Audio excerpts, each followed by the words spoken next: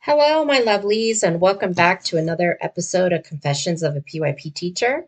I'm Lou Gerlach from Think Chat, and this is confession number 74, where we're going to look at play in the early years. Now, as we know, play is central to the early years, and someone's saying, duh, Lou, what's going on here? This is a given. And I so agree with you. So if you're an early years teacher, let's face it, play is what you do all day long. But this episode focuses on the role of play within the early years, framed by the actual documentation of the PYP. And there are many facets that we naturally think about with this age, this beautiful age of discovery and wonder and curiosity. But unfortunately, there's some teachers, and it's not just in the United States, that are confined by their school systems in making this natural early years programming to happen. So this episode is going to refer heavily back to our documentation because that right there protects us in a way. So you can advocate for yourself and more importantly for your young little learners. And for the rest of us, this is going to be a gentle reminder that, hey, you're on the right track, my friends, because that's something that's equally important. You know, when you're not quite sure, where am I going? This is going to be tick, I'm good to go. Now, when I look at the descriptors to describe an early years teacher, I'm fascinated with this list. So let's go through it. Facilitator, researcher, participant, provocateur, navigator, observer, documenter, and reflective practitioner. So when I look at this extensive list, I see educators who are setting the stage for play. They're facilitating those rich discussions through purposeful and varied questions. They're researching the latest best practice that they want to utilize to take their learners farther.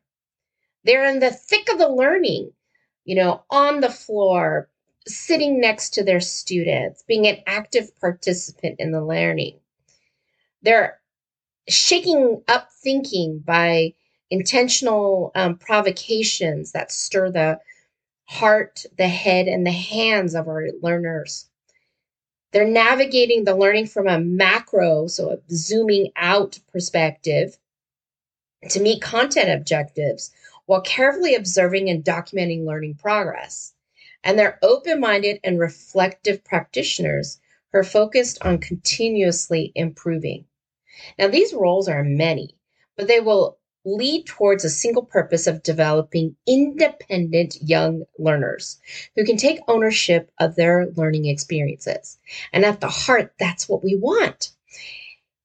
So how do we fulfill all of these targets effectively while managing our time to meet our objectives? Many of us are in systems, whether in public or private or international schools, where we have certain timelines, certain guidelines that we have to follow.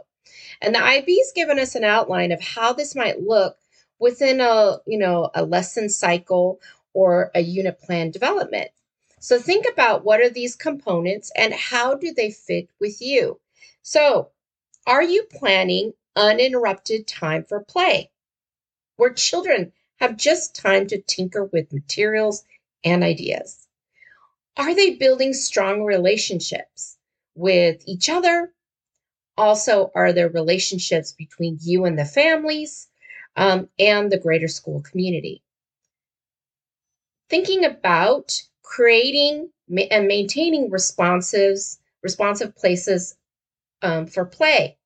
We've been talking quite a bit about learning space design and how that impacts so much. And remember, go back to prior episodes for more details about that. Now, offering many opportunities for symbolic exploration and expression. Now, if you notice, the conditions above reference time, relationships, learning space design, and exploration. These are all the key tenets of play. So how is your time dedicated towards play? Do we allow time for learners to explore ideas on their own, to make their own interpretations and their own connections?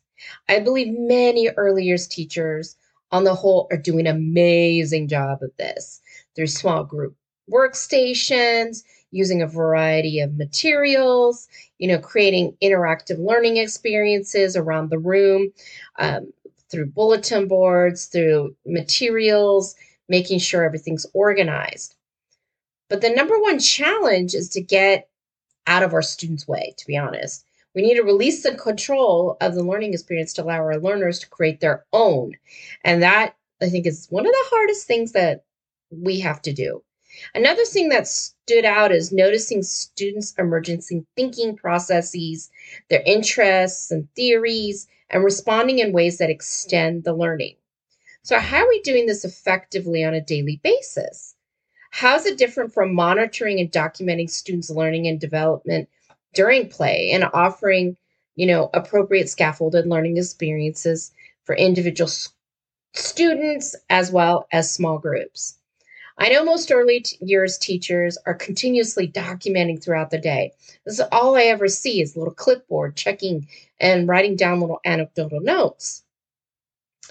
And I think they do this all the time because they realize one key thing that we forget as we go higher into the grade levels, that everything a child is doing is a form of assessment. Everything. And that, when you look at learning that way, it's not some comprehensive test, but it's more that progression of how is the child moving forward.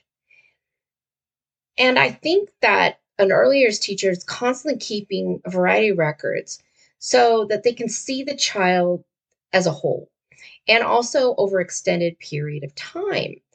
So, how are we collecting this data um, to help our students to learn and grow?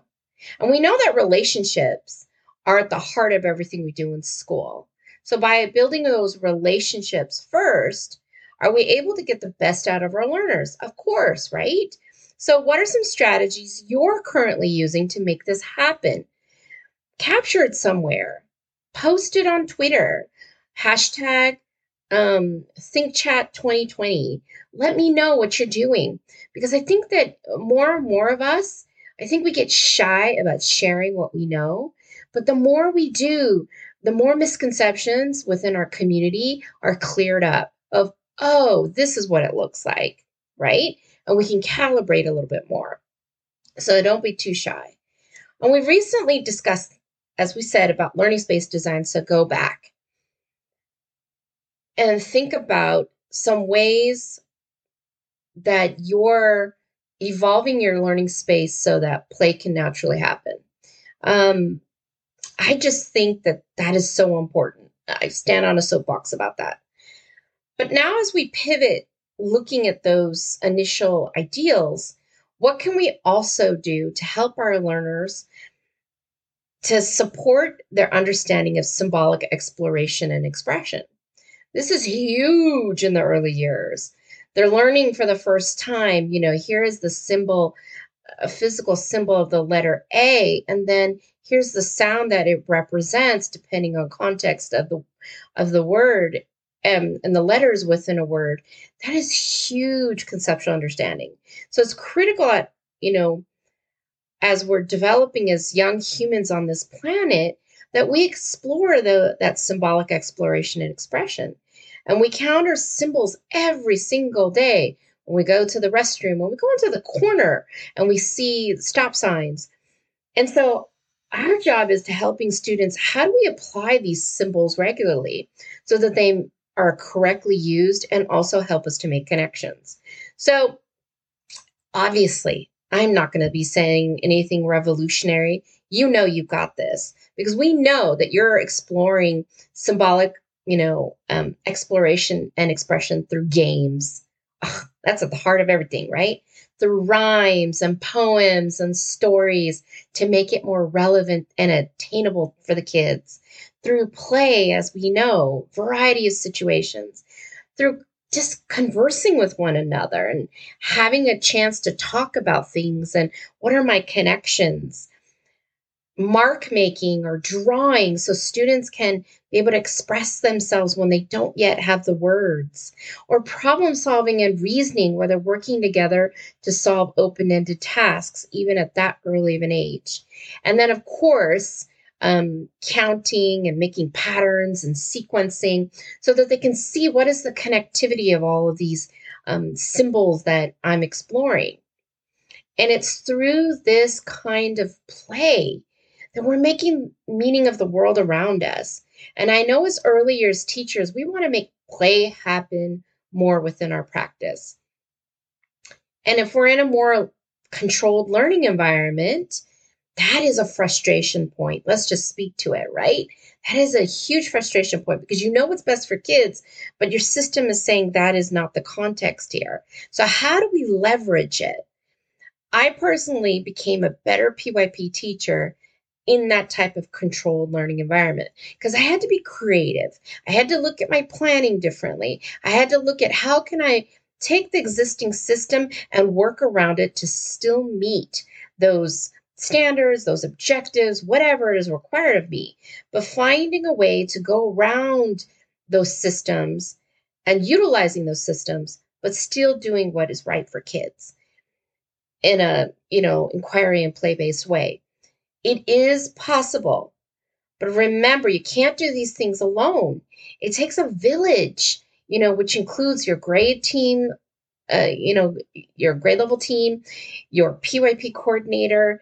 It might take other teachers from around the world by joining networks and Facebook, on Twitter, on LinkedIn. But if you're the only teacher on the grade level, that's where I highly, look at how you're going to connect with other educators around the world and also with your coordinator. You can do this.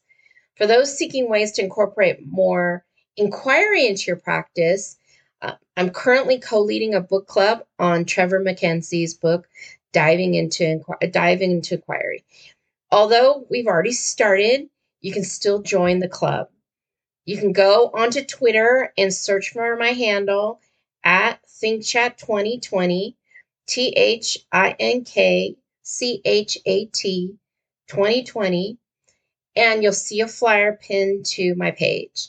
We are making so many really fantastic connections utilizing a unique book club format that I've never used before, and I love it. And you don't even have to have the book to be able to feel like you participate and have something to contribute. So please join us because all of these discussions matter. They enrich ourselves, but also enrich our learning for our students. So have a blessed week, and we'll see you soon, my friends.